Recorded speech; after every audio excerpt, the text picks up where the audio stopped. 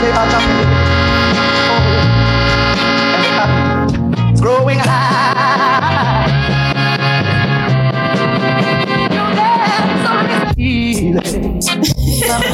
Oh, mama, oh, Big H di borsi. mama, oh, mama, oh, mama, oh, mama, oh, mama, oh, mama, oh, mama, oh, mama, oh. Yo, my peoples, what's up? It's your boys, we back once again. Silverback Chronicles Podcast. It's your boy Big H. I got my brother Dre. Yo, what's up, my brother? I love you. What's good? Love you more, bro. I love everybody. Word. Triple C. Yo. What's good, baby? Maintaining and chilling, bro. All day, every day. Listen, folks, I hope everybody's doing well. Had a phenomenal weekend. Stay safe. Listen, we back. Episode 99, by the way. Yeah, 99. Listen. Yeah.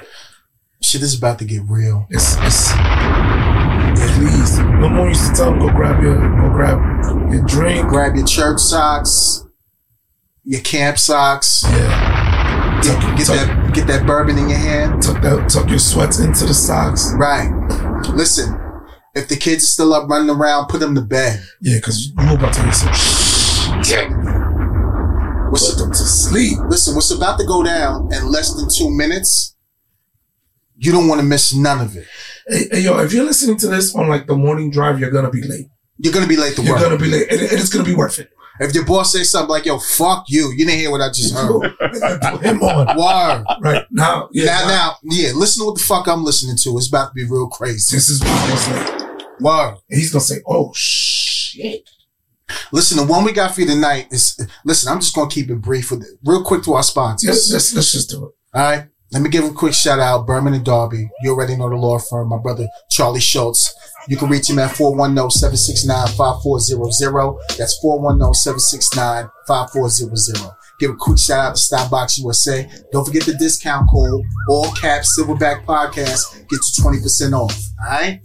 Everybody, we love you. We appreciate you. This is episode 99. I'm getting right into it. There's no fucking around tonight. Listen, the gentleman we have here tonight,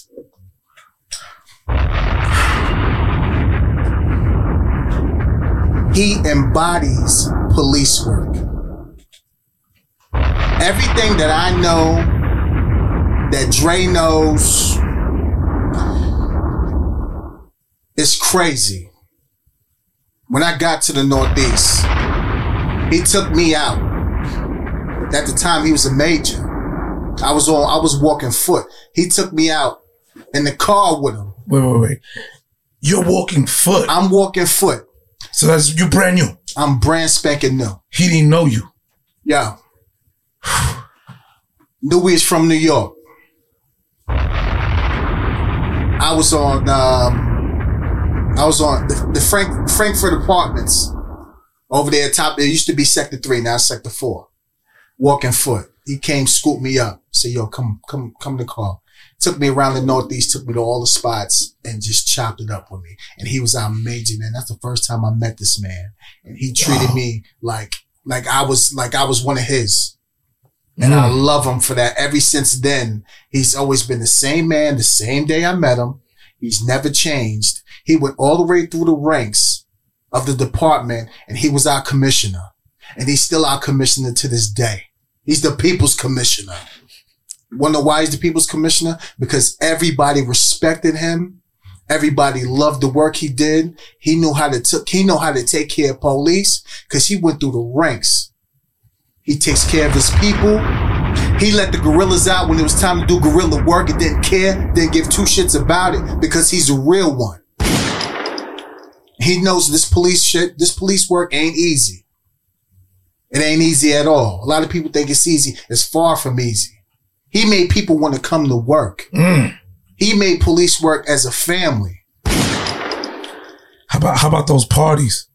Right. You know what I'm saying? Through parties. Shift parties. Christmas parties. Everything. Christmas party was like, yo, you been to the Northeast Christmas party? What? They be like, you eat coke? listen. Yo, he made sure for Adam's shift, which is the overnight shift, they had food. Baker shift, the morning shift, he made sure they had food when they came in for roll call. Charlie's shift, the evening shift, when they came in, he made sure everybody night had a nice hot plate of food. He made police work so much fun. He made it a family oriented. That's why things are not the same. But with no further ado, our former commissioner, Darryl DeSouza, ladies and gentlemen. Oh man, you got me watery eyed over here, Big Amazing. Gordon. Yeah, watery eyed, man. Yo, I love you like it. that. Real shit. Different level. I appreciate that, brother. I appreciate you. And I Honored to remember have you here. both of y'all. I'm honored to be here. It's a privilege to be here with you guys. And looking at y'all, I think I'm looking at my own son. Wow. Wow. That's how I see policing. That's how I see young men. That's how I see community. And even the young men and the young ladies in the community, they were always family. And I think that's the key. That's the key to successful policing. You treat people like they're your own family. So it has to start internally. It has to start within the police department. And that's the posture that I took. And I never told you this, Big H. I never told you this, but when you had academy class that was getting ready to graduate, I would always call the academy commander. And I would always say, who's on, who's top 10? Who's top 10? Right. And I remember they said, this guy right here, Horton, Horton knows what's up. Wow. So I said, well, I want him in the Northeast. Really? Yeah. Wow. Yeah.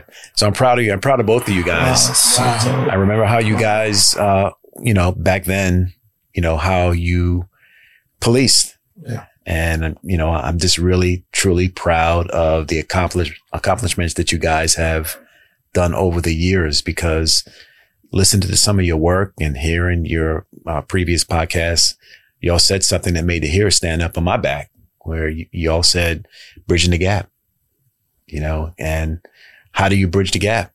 And I think that y'all get it. You understand. Yes, sir.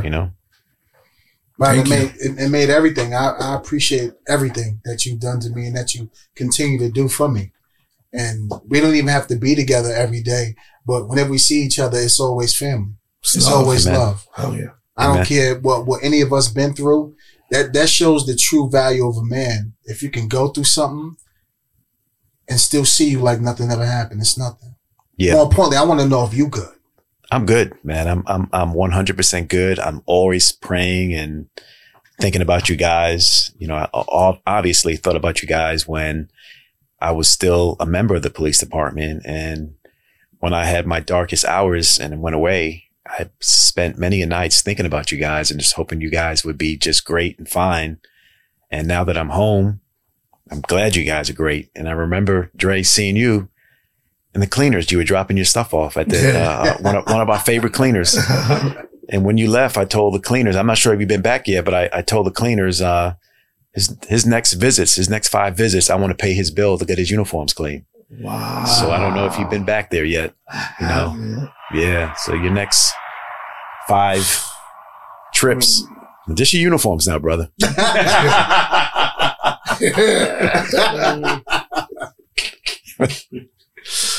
No, wow. Nah, that's Yeah. awesome. Yeah. Wow. So, thank you. Yeah. Yeah, I remember that day and I was like, oh man. Yeah. I was like, fuck, I wish he was back. Yeah. Now Well, I listen. go back in the office and, Right. Y'all have we, and I say we because it's still in my heart. I still bleed blue. Absolutely. Have the hardest job probably in the world. And, policing doesn't get the respect that it needs. And folks don't know what y'all go through on a daily basis. And what y'all go through is so challenging. And I'm just honored that y'all are, you have a smile on your face and you're standing tall. You're standing in belief and you still want to do the job with passion. And it's difficult to do that because some of the things you see on a regular basis. And I had the opportunity when I was away at the federal institution. I taught a class there. And we talked about de-escalation and coping mechanisms. And we talked about trauma. And one of the first things I talked about was what police officers see on a daily basis. And I explained to this one young man that I said to him, you know, imagine you going to work, you know, 8 o'clock in the morning and working, you know, 8, 9, 10 hours, or going to work 4 o'clock in the afternoon and working, you know, to 2 in the morning. And you come across a missing person, you know, some mom or dad can't find their daughter. And then you come across a robbery. Then you cross a call for service where, you know, somebody's mom or dad left the house because they have dementia or Alzheimer's, which my mom, you know, suffered from before she passed in 2016. And then you go to a crime scene where someone is unfortunately lying on the streets and, you know, a victim of a gunshot wound. And you see the mom, the dad, the father, the son, the daughter, the grandmom running to them and you holding them and embracing them and telling them that it's going to be okay. Then you go to a house fire. And I was telling the guys at the institution that in Baltimore City, this is something that y'all go through on a shift, on an 8-9 hour shift. I'm not talking about a week or a month or even 3 months. Y'all go through this on a shift, and eventually it's going to take a toll on you. I'm not a health profession, but I can just speak from experience. It is going to take a toll on you, and it's called secondary trauma. And it's all the things that you see on a regular basis every day. So that example I gave you, how many times have you seen it, Dre? How many times have you gone to those similar calls where your activity sheet is filled up on the front and back? And at the end of the day, you go home and you're so stressed from what you saw and you compartmentalize it. You keep it in. And then you're off the next day. And what's the two things that you do? You go to the gym or you hook up with your guys and you have a drink. 100%. Absolutely. And how does that help? Right. How does that help? Yeah. So, there's young men and young women on the streets of Baltimore in the community that also experience this secondary trauma as well. And they see it, they see it. They look out their window as a young kid and they see the yellow tape. They look out their window and they see the police officer chasing someone. They look out their window and they see somebody shot. They look out their window and they see a guy, selling, X, Y, or Z. And they see all these things at a young age, and they experience the same trauma. So the trauma that you experience and the trauma that they experience, eventually it's going to come to a boil. Mm-hmm. And I think that is a catastrophe. That's like two trains running into each other, and nobody wants to talk about that. Head-on collision. It's a head-on collision, right? So there's things that need to be put in place. We can talk about all these issues, but there's things that need to be put in place. I mean, you all should have some type of mental health evaluation, not 6 months or not after a police shooting or not after something extremely tragic. Y'all should have it really at the end of every single shift. And I would go as far as saying maybe halfway through your shift, you come off the streets and you have a conversation with a professional. And how are you doing? How do you feel? What did you just experience? That's missing in police work. Absolutely. And we can talk about all, the consent decree. We can talk about de-escalation. We can talk about defunding the police, but that's one thing that's missing. At the end of the day, you're human, and the person that you confront is human. And like you said, Dre, it's a head-on collision and it has to be addressed before it happens. Proactive. Wow. That's huge, because a lot of us aren't, living after we retire, not even a year after we retire. And that's just sad. And I agree. There needs to be more health evaluations. There needs to be more proactive, getting to know your officers, making sure they're okay. Prior to the shift, how's everything going? You feeling all right today? Because it's paramount to policing. And it's just unfortunate, time after time, doing 20 years of this, what the city's got to offer you, a lot of officers, it's just unfortunate that they're just not living. And that's crazy to me. That's absolutely insane. But they have what's the program they have now? It's The crisis intervention. intervention. We The health and wellness. Health has and something wellness. else, so yeah. Yeah. And I think like if you go through something traumatic now, they take you off the street and you talk to like whoever that rep is in that district. Yeah. So they implemented that. But here's the big question, right? Like, how many of us are going to use it? Yeah. Because we don't like to talk. Yeah. I'm Yeah. not gonna just keep it That's bottled also, up. yeah. Well, Dre, it shouldn't be when you go through something. Right. It really should Okay. be at the end of a shift or Just like a every 2 mental or 3 check-in. days. It should be. Yeah. not? Instead of a run sheet, like, hey, sit down for like 5 minutes, right? Yeah. The community, they expect a lot from us. And, one thing that they should expect is that, our wellness is up to par and we're not working, a 10-hour shift and then getting drafted to work another 4 hours. People don't even realize that. People don't even realize that. And I this is the part of policing I hated was this whole drafting thing. And I was I couldn't sleep at night when I knew that y'all or, some other officers on the streets worked their 10-hour shift. And then when they thought they would get off and they thought they would go home, they got drafted for another 4 hours. Yeah. So no one even talks about the fatigue level. Yep. And then gotta be back to work. And then got to be back to work. Yeah. Or imagine doing, after that draft, you get into a shooting. That's right. How is your skill supposed to? Well, I remember reading a article. I remember doing some research when I had the privilege to do a fellowship, and I read some research work that was done about fatigue in policing. And long story short is that when fatigue sets in, and they did a study, when fatigue sets in, and it was certain levels of it, but when fatigue sets in, there's a likelihood of you making a administrative error or a operational error. So if you think about that, administrative error, we probably could live with that, but nowadays it's even tough. You want to make sure your report is 100% accurate. But the operational error is even more challenging because you don't want to have to go in somebody's house and make a mistake. Life or death. Yeah. Life or death. You know what I mean? People don't realize that police officers go to homes and have to make a decision almost immediately. So you take that secondary trauma, everything that you saw, you go into a house for whatever the call for service may be, and you have a split second to make a decision. But yet, on the other hand, where you have men and women who go through crisis and see therapists, and what's the first thing a therapist is going to say? If you're feeling a certain way, anxiety or whatever the case may be, they're going to say, well, take a breath, count to 3. Y'all don't have that opportunity to count to 3. Absolutely not. You can't count to 3. You can't.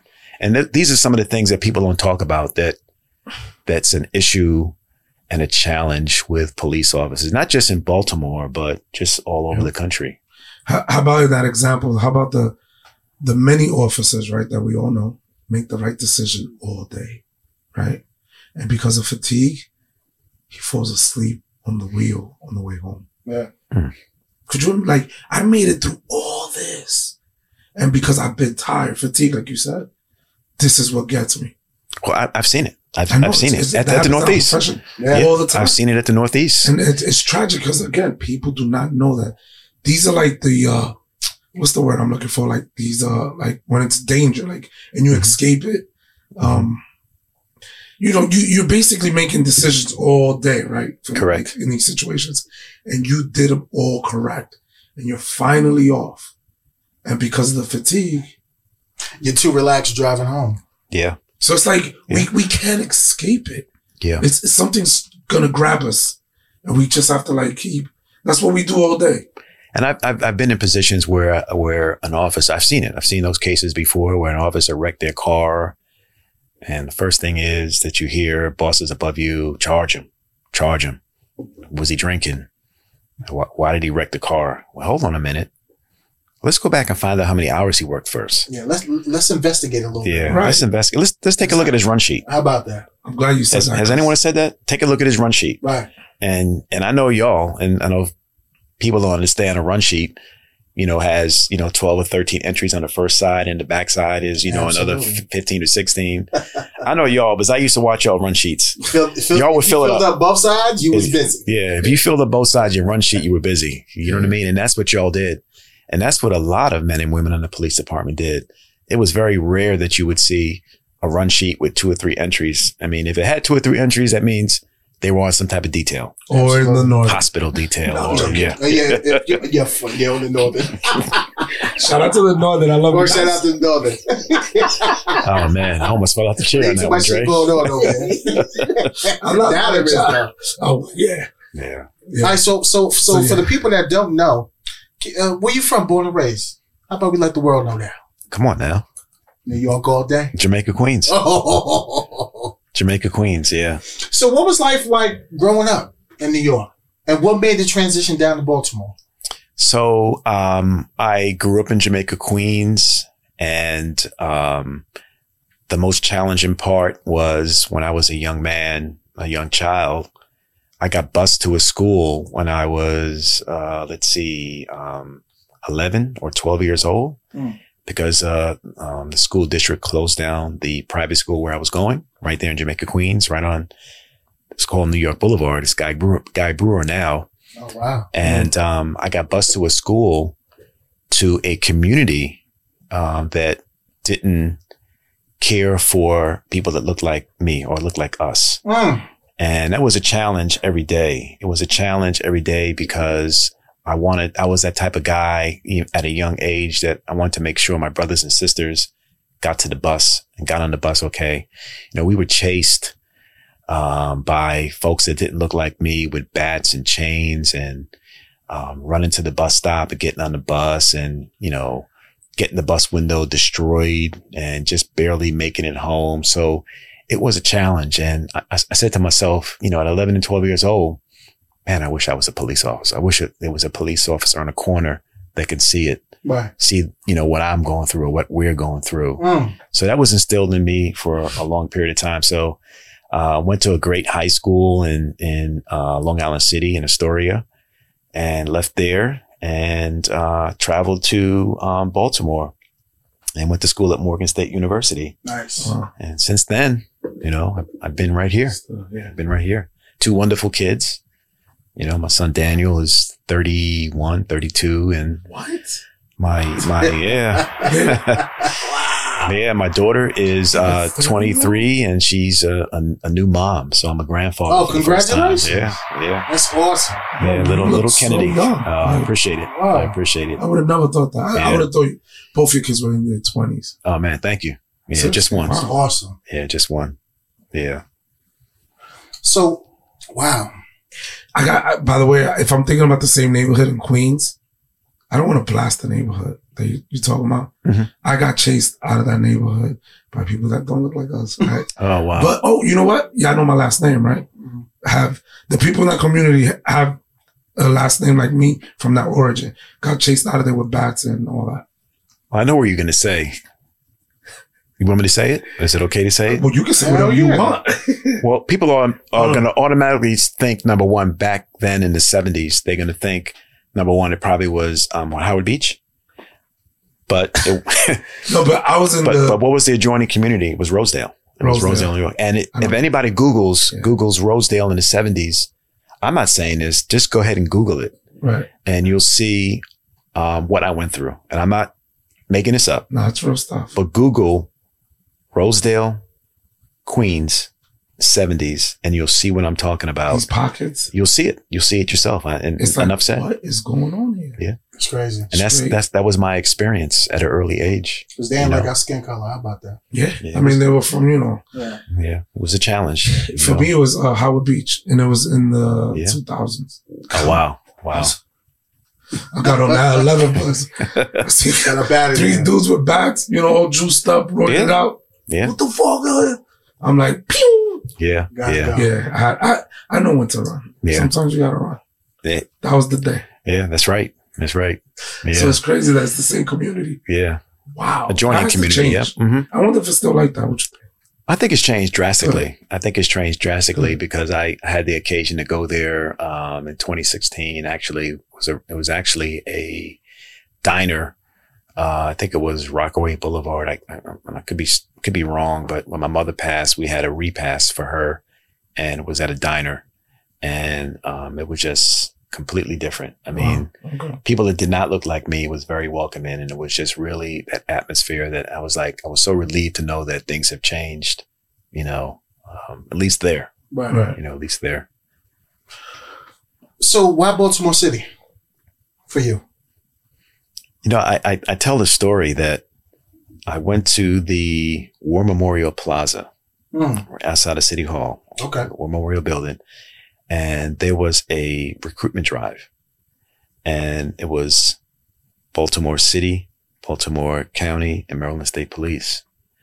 And for some reason, I just went to Maryland State Police first. I guess that was first in line. And I asked the recruiter, I said, can you tell me a little bit about the academy, how long it's going to be? Well, it's 26 weeks. I said, do I go home every day or do I have to stay on campus or something? And it was like, no, you stay. Weekends, we may let you go home. And me having some crazy college roommates, I'm like, nah, I'm not going to go through all that again. So Baltimore City was next. And I said to the recruiter, same question, do you have to stay on campus or do you go home? And he looked at me like I had three eyes. He said, nah, man, you go home. Right. You get up out of here. So I said, give me application. Nice. Yeah, give me application. Yeah. So how was the initial police work like for you being a regular officer? What was that experience like? I loved it. Like what year you got on? So I was in academy in 88. And by the time I graduated and was on the streets full fledged, it was early 89. And I truly loved it. And my first call for service, and y'all could probably relate to this a little bit being New Yorkers as well. But I remember going to a call for service in 1800 block of Chester Street. And it was an elderly woman who I just fell in love with. She was just like mom, and we were sitting there having a conversation. I really don't remember if it was, specifically what the call was for, but I was trying to figure out what that smell was. And I kept looking at the sink, and I was trying to pay attention to her, and I was looking at the sink, pay attention to her, look at the sink. I couldn't figure it out. I said, ma'am, I am so sorry. I said, please forgive me for my ignorance. I said, what in the world are you cleaning in the sink? It smelled kind of funny. Right. She said, young man, that's chitlins. Mm. And I said, wow. I said, what is a chitlin? Listen, I'm a New Yorker. Y'all know. We didn't know about chitlins. We don't do all that at all. Yeah, that's a little bit too much. Yeah. So I was introduced. She invited me back, a little bit later on when it was cooked, and I tried it, and, she put a lot of hot sauce on there, and, I was like, oh, this is different, Right. But I mean, I loved it.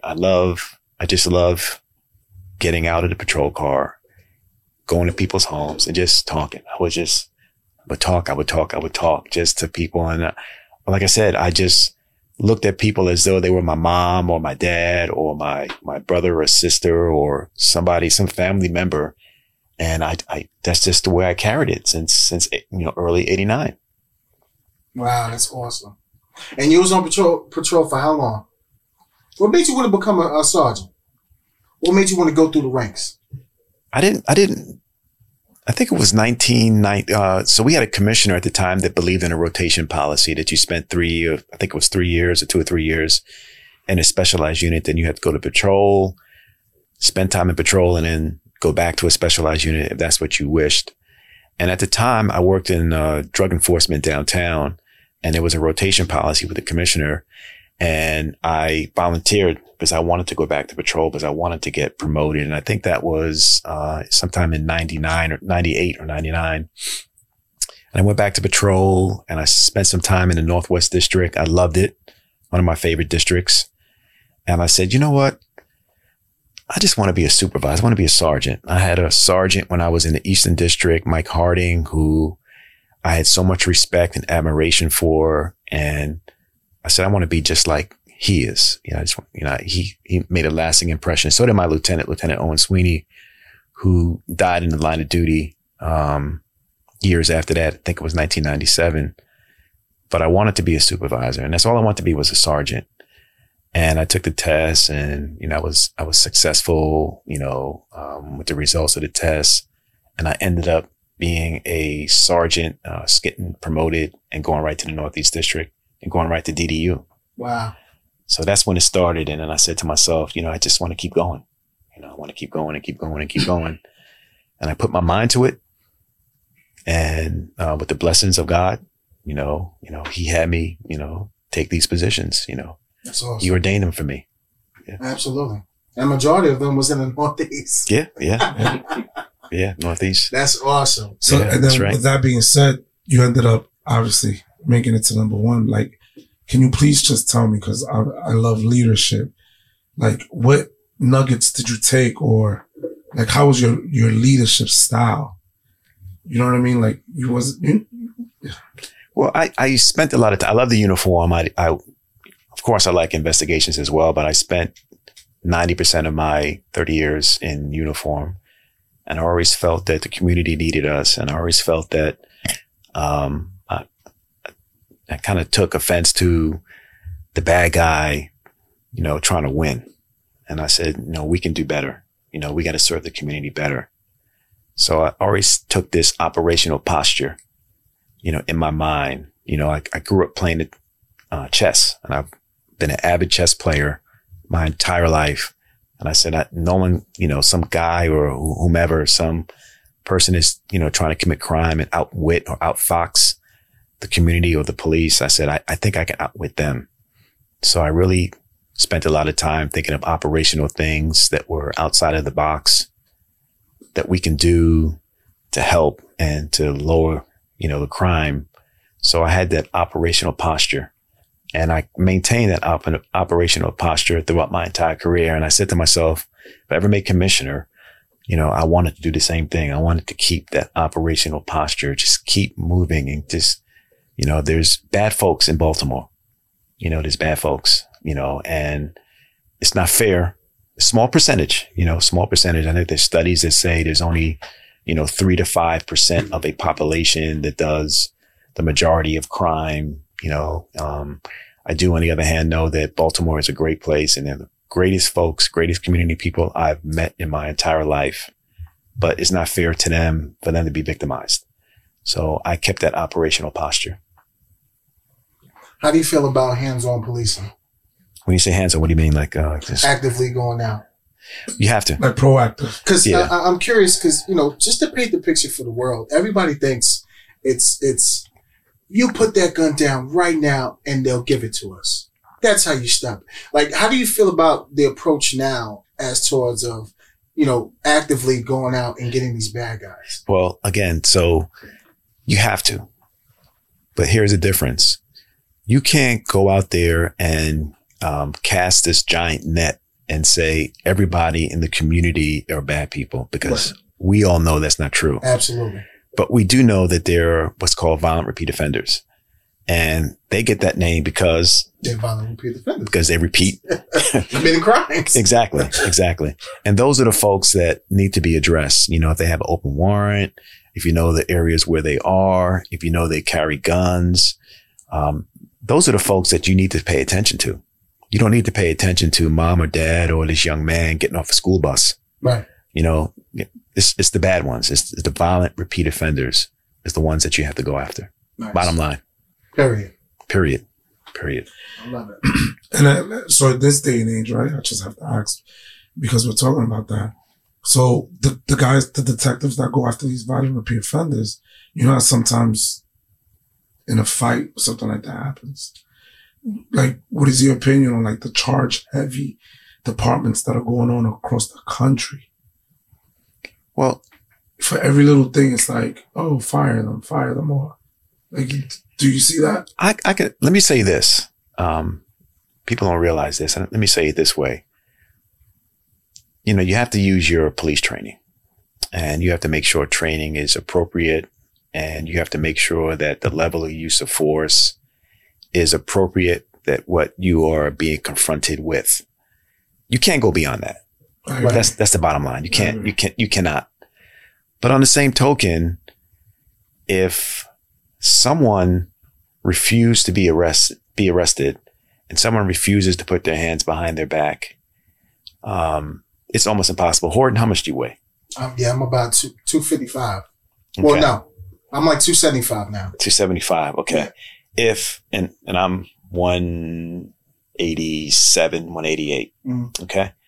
If you were trying to arrest me and I refuse to allow you to arrest me and you wrestle me to the ground, you would not be able to get the handcuffs on me. Mhm. People don't realize that. One of the hardest things is trying to get handcuffs on someone. individuals. Yeah. Now, granted, we've seen it in media play out. We've seen it across the country, where things are done inappropriately, bad arrests, they're far and few in between. But if it's a good arrest and you have probable cause to arrest somebody and that person does not want to go to jail and lays down and puts his hands under his chest, it's almost impossible to get their arms. I am not advocating at all what we saw in Minnesota, because that was just completely egregious. Absolutely. That was wrong. That was murder. To put your knee, we don't teach that. Right. You don't get that. There's no way in the world that you should put your weight on somebody's neck like that. But it's a tough job. It's a tough job. Yeah. Yeah, we said that on the show a long time ago. Like, that was too much force. Yeah. Like, And I would encourage that folks listening or community just at large, really just police departments have citizens academies, and they shoot, don't shoot type scenarios. I mean, I did it when I was doing a fellowship down in Virginia, where we took a group of Howard University students to a simulator, and we asked them, and they were presented with different scenarios, and it was tough for them. I mean, there were some students there that didn't handle it well. There were some students there that just like, wow, how in the world do you do it? Right. How in the world do you do it? So it's tough. It is tough. It's tough. But we love what we do. We have fun with it. Oh, And, yeah. that's the biggest thing, is letting the world know that, we do this, and, we love and we enjoy what we do. It's tough, but we got the right temperament for it. And Yeah. that's why we brought this to the platform, and it don't get no better than what you have to bring to the table, because it's simply amazing. Like, you don't get this on a regular basis at all. And just your body of work displays that. And it's paramount. It's paramount to policing. Like, it's like the community is everything. They need us like we need them. And it's vital to our success as a police department to get out there and actually know them, get familiar with them, Mm-hmm. and build that relationship, that rapport, because they'll be there for you, man. Absolutely. I think that'll go a long way in, changing this thing around, the hierarchy of policing. Absolutely. I think that in policing years ago, we looked at folks, particularly that had drug misuse. I don't want to say drug addiction, but they misused drugs. And we looked at them a certain way. And we looked at it in terms of criminalizing their behavior versus making it a health issue. And I think in retrospect, 20, 30, 40 years ago, when they start talking about the war on drugs, I think we missed the mark. I think if it was a war on drugs, we lost. Right. We lost. Some of the greatest people misuse. And you just don't know why they misuse. They could have had some type of challenge in their life. They could have had some type of storm that they were going through, and they had no other outlet. And they forced them to do what they had to do, use whatever they wanted to do. Mm-hmm. And I always think and talk about a story where there was a young lady, and you guys weren't in Baltimore then. You guys probably were still in elementary school, at least. Right. Are you familiar with Church Home Hospital? No. Okay, that's my point.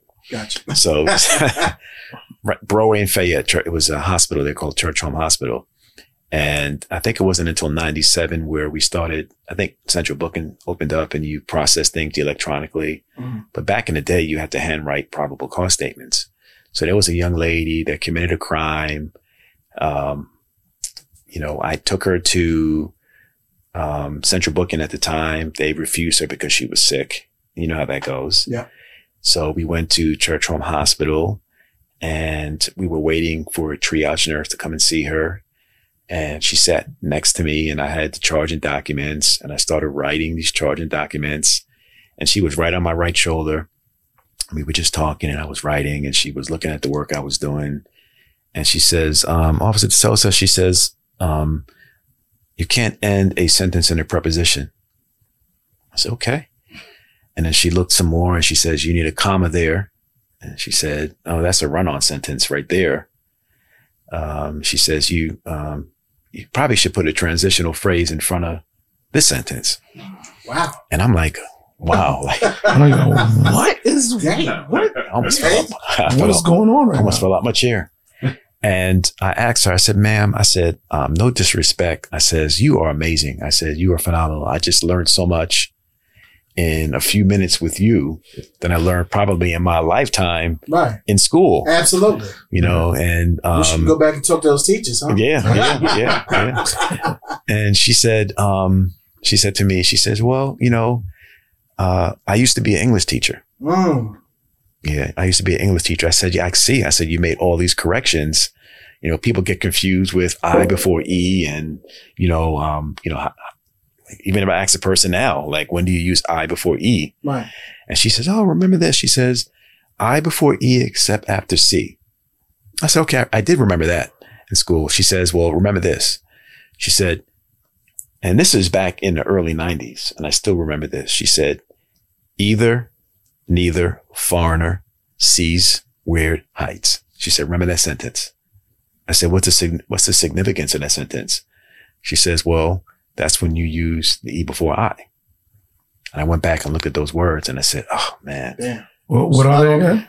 Foreigner and either, neither, foreigner, sees weird heights. weird heights. Yeah. Yeah, E before I. How about that? So, Wow, she was a fun teacher then. yeah, she I was said, never told that. yeah. That's So- straight up. Wow. So I learned so much from her, and she said that, her husband was involved in some illegal activities, and the feds came and knocked on her door and arrested her husband. And she was so depressed. She went into the deepest depression you could ever imagine. And she said she had no one to talk to and she had no coping mechanisms. And she went to her girlfriend's house. And she said, while she was at her girlfriend's house, her girlfriend said, hey, try this.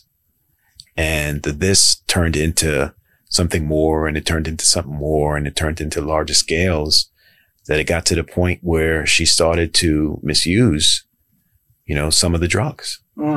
And it caused her to, be at that point. And in the early 90s, I said to myself, man, we're missing the mark with this. We are definitely missing the mark. We have to reevaluate how, we look at community and how people misuse drugs. Wow. That's crazy. Yeah, it could definitely happen. Yeah. Absolutely. So how'd you feel being a commissioner? How was that experience? It was short. It was a short journey. But I loved it. I loved it because, I thought I was able to influence a lot of the younger officers and kind of, instill in them, my philosophy about community first, community policing first, and how you treat other people. On the other hand, I'm still saddened because there was so much more that I had to give. There was so much more that I wanted to implement for Baltimore, and I think that it just would have went, it would have served the city well, So it pains me to know that. When I went to the federal institution, one of the toughest times of my life was, May 13th, 2019.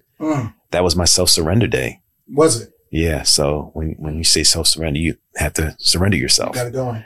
So my good friends, my best friends, took me, and my loved ones took me to, Tashi took me to, drove me up to New Jersey. It would rain, cats and dogs.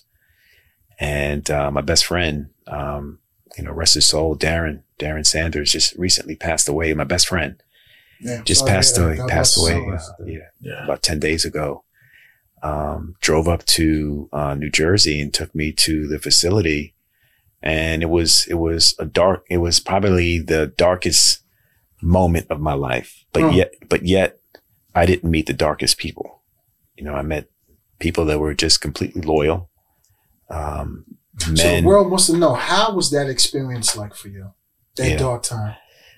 Well, it was a dark place, but it wasn't dark people. Right. And it was difficult. And, one thing about lessons in life is that the greatest lesson I learned was not to give up on me. So I would say the greatest lessons for you or everybody that's listening is never give up on yourself. Mm. So I didn't want to give up on myself. I didn't want to be that ostrich that buried my head in the sand and say, well, 10 months ago, real quick, I ain't doing jack. I want to take a different posture, and I want to be like that eagle and say, you know what, I'm going to soar above this challenge. I'm going to make the best. I want to see how I can help somebody else. And I started journaling, and I said to myself, I want to walk. I want to walk a mile with somebody and hear their story and understand why people do certain things. So when you get to the institution, they give you these little slide-on sneakers or shoes that are very uncomfortable, and there's not much you can do. I mean, you get corns and bunions before you know it. So kind of like the protocol is that someone from your hometown gives you a pair of used sneakers. Mm. So I got a pair of used sneakers, and those sneakers tell a story. So I didn't know who had the sneakers, but I know who gave me the sneakers, Mr. Lee, my Jamaican friend from Brooklyn, but he got them from somebody else. But these sneakers tell a story.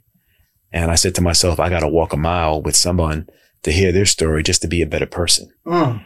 So if I can be a better person, I can go back and get to this day here with y'all and talk about these stories and talk about how we are really no different. Policing is no different to the young men and guys that are at an institution. Right. We have the same blood. Absolutely. Right. Bleed the same way, made up the same way, but we had challenges in our life. We got to a fork in the road that you or I would normally go to the right. And because of the situations in front of them, they went to the left. We can't judge them because we weren't in their shoes. Absolutely. So you can never judge someone until you literally walked a mile in their shoes. Mm. So that's what I did. I walked with many guys and heard many amazing stories. And if there was a common denominator of all these stories, it's probably, fatherhood. And a lot of guys talked about their fathers were not in their lives. A father who were in their lives wasn't around for them. And I thought about, myself, when they were telling me these stories. And, I was fortunate to have my dad with me, and my mom with me. And I thought about, my 30 years on the job and how, although I love my son, I think till this day, I could have done a better job being a father to him and my daughter because I missed. And if there's one piece of advice I give you and all the other officers is that, make sure you spend time with your kids. It means the world to them and you won't see it. You may not see it right then and there, but they'll appreciate it, when they get older. And one mistake I honestly can say to this day is that I wish I could have been there more for my kids. I remember missing so many birthdays because of work. I remember missing so many events or ball games that my daughter or my son may have had, or some after school or some PTA, or Dad, let's just hang out. Hallie, I'm sorry. Daniel, I'm sorry. I got to go to work. Family is more important. So this was a common denominator of men, where I was. And if they're saying it and I'm saying it, we have to do a better job being fathers to our kids. Wow. It's bottom line, You touch on so many points there. You ever heard of Marcus Aurelius? Yes. He was a former, Yes. Roman Empire. Mm-hmm. He created that philosophy called Stoic. Oh, wow. Right. Put it like this, Gladiator. Mm-hmm. See how like he was the commissioner. He was the emperor. Mhm. And whatever happened, boom, he's in jail. Put him in jail. Right? And what did he do with those fellow, people from jail? They had that one common denominator. Kind of like what you just said, which is just so crazy. And look what happened. He ended up leading them. Cause he was like kind of like their people's like gladiator, the champion. Yeah, that's right. It's crazy. Yeah. Well, Actually, from the book, Marcus Aurelius, the real emperor, like he wrote a book called Meditations. And in one of them, same thing happened to him. Well, this is what Gladiator is based about. He's in jail, and instead of, like moping around or whatever, he believed in himself, started journaling, which is the book of Meditations. oh, wow. And ended up rising again. It was crazy. Well, That's where Amor Fati comes from, which is love your fate. one of the first books that I read when I was at the institution was a good friend of mine sent it to me, and it was Just Mercy, and by Brian Stevenson. And they made a movie. Jamie Foxx starred in the movie. And I read the book. The book is 100 times better than the movie. The movie is great though. And it just resonated with me just by the author's name. Brian Stevenson was a guy that I worked with, Brian back in the day. Yeah. I mean, just the first page. And it was really difficult reading that book. I mean, it was many nights that I'm in my bunk reading it, and I had to take the covers and put it over my head because my eyes were getting watery. It was such a great book. But in the book, he writes, one of his excerpts in the book is that he says, each of us is more than the worst thing we've ever done. And I think about, and I asked you think about it, like, what's the worst thing you've ever done? And I think about it. The worst thing that I've ever done was I wasn't, on the job, I wish I would have prevented a homicide or prevented the homicides we share or we had. I wish I would had the ability to stop that robbery. I wish I had the ability to go to a school and talk to that kid. I wish I was there for my son or my daughter more. Those are the things in my mind that are the worst things that I put myself in the picture and say, I wish I could have changed. But at the end of the day, you can't judge somebody just on one incident. You got to look at, and they have to look at themselves that they're greater than that. They've done great things in their lives, Wow. That's awesome. And it always boils down and goes back to how you treat people. Because even when you said, when you had that quick visit, a few people that you bumped into, they knew you was coming and they took care of you. Oh yeah. Oh yeah. So it was my second day there, May 14th, that my eventual bunkmate comes up to me and says, "Hey, I need to talk to you." And I'm like, "Man, this is my second day up in here. What the fuck did I do?" Damn. Yeah. I said, "What did I do?" You know what I mean? So we take a walk on that gravel mile. That gravel mile. It's fifth of a mile around. It's gravel. 5 times around is a mile. So I call it the gravel mile. And he said to me, he says, "Listen, everybody in here knows that you're the former commissioner. Everybody here knows you were in law enforcement. Don't worry about it. You'll be okay." Showed me an email on the email system that pretty much summed it up. And I was humbled by it and I felt good by it. And, the gist of the email was that, hey, listen, he was a good guy back home. He treated people with respect. Y'all make sure that y'all look out for him when y'all were over there. And that's what they did. You know, when I say they, you know, there was 13 guys from, at the time when I was there, from Baltimore, and a lot of respect for each and every one of those guys, and a lot of respect for guys from other cities, because it was really, everybody was, you know, trying to just do their time, didn't want any problems, wanted to, you know, just be peaceful and just do their time. And, you know, that whole stigma about prison is that if you're in law enforcement, you know, you're at the bottom of the totem pole, which, hey, it's true. Sometimes you are. Sometimes, yeah. But there was folks there that, you know, didn't like the profession because, look, the profession put them in there. So, you know, everybody was not my friend. But you had some real ones on. But I had some real ones there, and it was all good. You know, it was all good. Wow. See, it's all in how you treat people. Mm-hmm. I mean, if somebody made that decision, like, yo, he's a good guy. Yeah. That nobody touched you. Nobody touched you. That message came from big place, you know, in that world. Yeah. That somebody, and, you know. Yeah. My bunkmate and what's ironic is that, you know, my bunkmate, he's from Baltimore, and the same time I was the commander of the Northeast District, he was doing his thing, and I'm not judging, but he was doing his thing in the Northeast. Wow. And would you ever imagine that our paths would cross? It's crazy. It's insane. You know, and out of all places. And the conversations we had, and the people that we knew, you know, equally, you know, the people that we knew equally, and just, it's crazy how you building that rapport. Yeah. You know what I'm saying? Yeah. And it wasn't nothing like, I'm not fucking with you because you're police. You're a real guy. Right. So when you have two grown men having a real conversation, that goes, man, through the roof. Mm-hmm. Absolutely. It's awesome. Those conversations are probably the most, they have more value than money. Yeah, absolutely. You see what I'm saying? When it's two men, like you said. Definitely. And y'all come to that understanding. Absolutely. Shit's worth more than anything. Yeah, absolutely. And that's what this podcast is about, man. We want everybody to come in, you know, speak to real officers. Hell, we got a phenomenal commissioner on. Are you kidding me?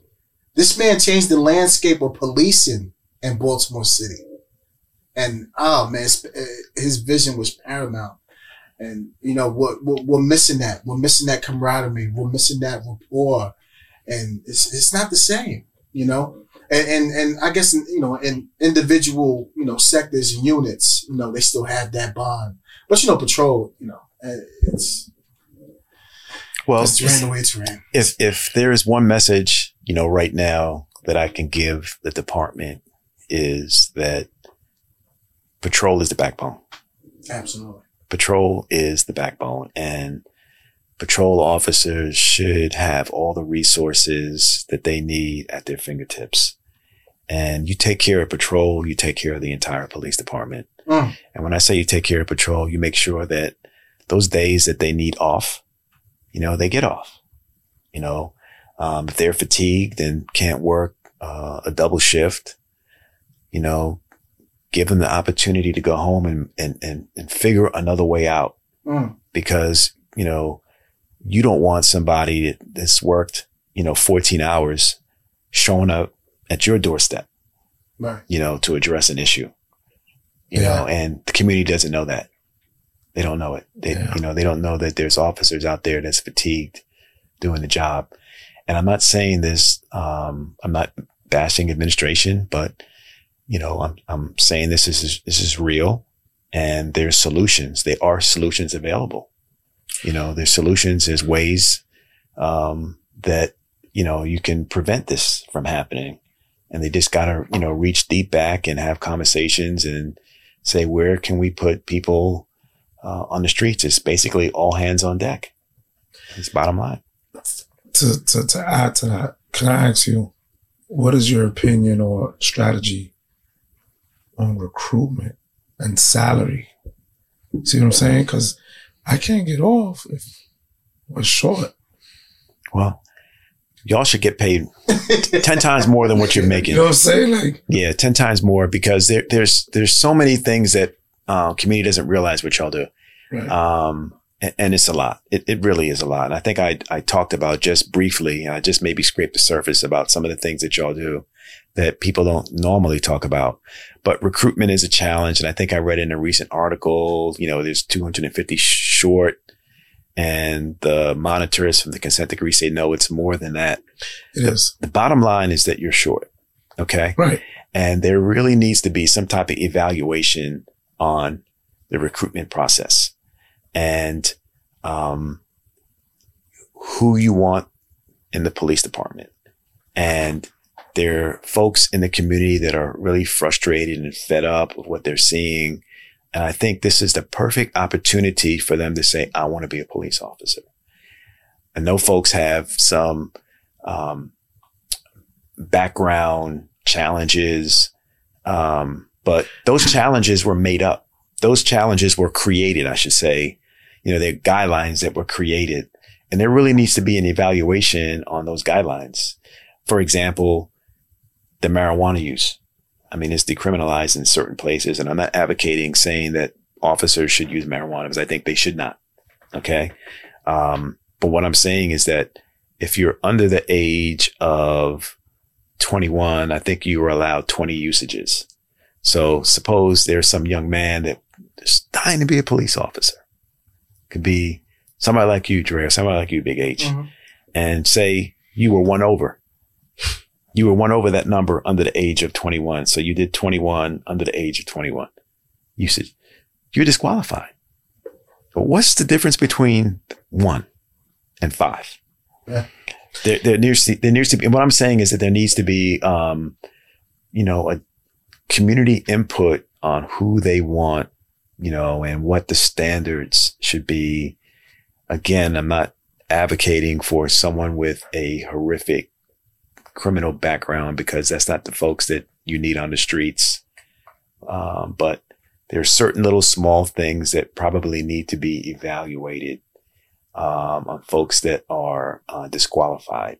Right. How do you feel about the retention? That's always been an issue. Yeah, retention is equally as challenging as recruitment. And there should be a really robust retention plan to keep guys like y'all on the job. Right. Bottom line, period. Right. There's got to be better incentives for y'all. Absolutely. I seen a dude that had 15 years on leave. I said, damn. He probably went to another agency. Absolutely. Yeah. And there's one I know that went federal. I said, bro, you got all this time on. He's like, fuck it. Yeah, there has to be incentives to keep some of the talent. And there's a lot of talented people in the police department, a lot of young women and young men that are just all stars. And they stay here and they don't see, a pathway. They don't see them getting to, that homicide unit where they want to work. They don't see that. And it should be no different than you going to college and saying, this is what my major is. Right. So my major is law, for example. So this is your pathway. You're going to be in patrol 3 years. You're going to be a detective for 2 years. You got to give them a pathway and let them see it and let them know it's real. Yeah. Visualize it so they can understand it. And they stay. Right. And instead of just, you'll get there one day. Exactly. Right. Because that gets old. It gets old. Yeah. Yeah. They have to have a pathway. Absolutely. Yeah. Now that's amazing. Wow. Yeah. One of my questions deals with leadership. For people that are moving up, what's some of the really good advice you give them? And then what's some things that you should look out for with going up and becoming a leader? Well, you always got to remember being a leader. You got to take charge. You got to let them know that you're in a leadership role and, that's the first thing, but you really can't change, who you are as a person. And I've seen leaders change each rank that they've gone through and they've gone away from, that core person, who they were. So you never compromise your personality, be firm, be fair, give a person an opportunity to, clean slate if they've had some mishaps before. I do believe in discipline. It should be progressive discipline, however, and it should be fair. And, everyone should have equal right and, the roles that they want to do on the job or the promotions that they want. It should be fair across the board, black, white,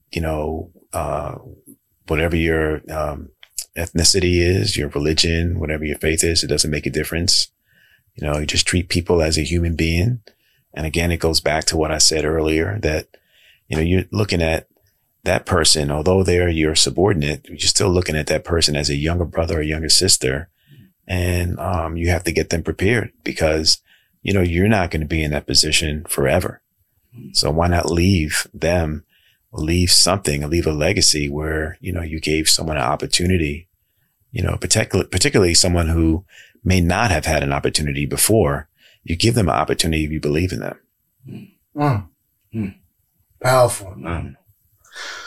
Yeah, me and Dre lifers, we're not going away. It's BPD all day. Yeah. All day. Yeah. With the good or the bad, whatever. Yeah. We're going to grind it out. Yeah. Yeah. Well, you know what? The community needs y'all. Yes, sir. Yeah. They, to me, when I got on the job, the older officers were officers that we looked up to. Right. And you guys are the older officers. It's funny you said that. Yeah. All the young guys, that when I trained in the academy, it's just love. And I appreciate that because, I love, the department we work for. It's changed my life. I love what we do. And I always pass that along to them about, rapport, family, take care of your brother, your sister. And, always embedded in that in them. And every time I see them, they just brighten up. They smile. Yo, Ralph, what's up? And it's a beautiful thing. So, small changes and overall we'll get there one day. Absolutely. To where it should be. Absolutely. So what's next for yourself? What's going on? Oh, I got a couple of projects I'm working on. Okay. A couple of good things. I'm working on a book. Really? So I'm diligently working on that. And I got great advice about maybe 4 or 5 months ago because I thought, it should be done. I'm behind, or I got to write some more. I got to change this. I got to change that. And I got some great advice about 4 months ago from a Baltimore legend, an icon, in Baltimore. I had a conversation with him. COVID was really rampant around that time. So we did a Zoom call and, he said to me, Daryl, he says, the advice I'll give you, and he gave me a ton of advice. He said, the advice I'll give you right now is when you're writing your book, one word at a time. So although the majority of it is done, sometimes I get up in the morning and when I start writing, if I literally write one word, it's a win. It's a win for me. Like that touch. Yeah. If I write, obviously it's not one word, but if I write very briefly, then it's a win. It's what I want to get across. But if I write, half a chapter or a chapter, okay, so it's a chapter, but I'm taking my time. So I'm doing that. I got a public safety, project that's coming out. I'm not going to say completely what it is. Nice. And I'm not saying completely what it is, but I'll make sure I share it with you guys. You'll be one of the first to know about it. But I'm still trying to give back the best way I can to Baltimore because Baltimore has been so great to me. Absolutely. Amazing. Wow. We appreciate you coming on, boss. Means everything. Means everything. So, with that being said, ladies and gentlemen, this is episode 99. I'd like to thank Mr. Daryl D'Souza coming out. He means everything to us. He means everything to Baltimore. Over 30 years of service. Over 30 years. He groomed us. And that's why we love him dearly. And we appreciate everything he's done. And right now he's sitting here with a smile. Word. Like that's amazing. All that. Sitting here with a smile. I'm sitting here with a smile. I'm so proud of you guys. I'm glad for the opportunity. I love the men and women that wear the badge and the men and women that don't wear the badge as civilians because they don't get enough love and props that they have to. And I love the community. So thank you for having me. If I was still on the job and I had a radio on my lapel right now, and I know you said this is episode 99. You know what the first thing I would say right now? What would it be? The last thing I would say right now was 99, 10, 18. Woo! get to go home on time. That. Baby, thank you. Be safe, Wow. everybody. We love you. Episode 99. Wow. Just made history. Be safe. 18. 18.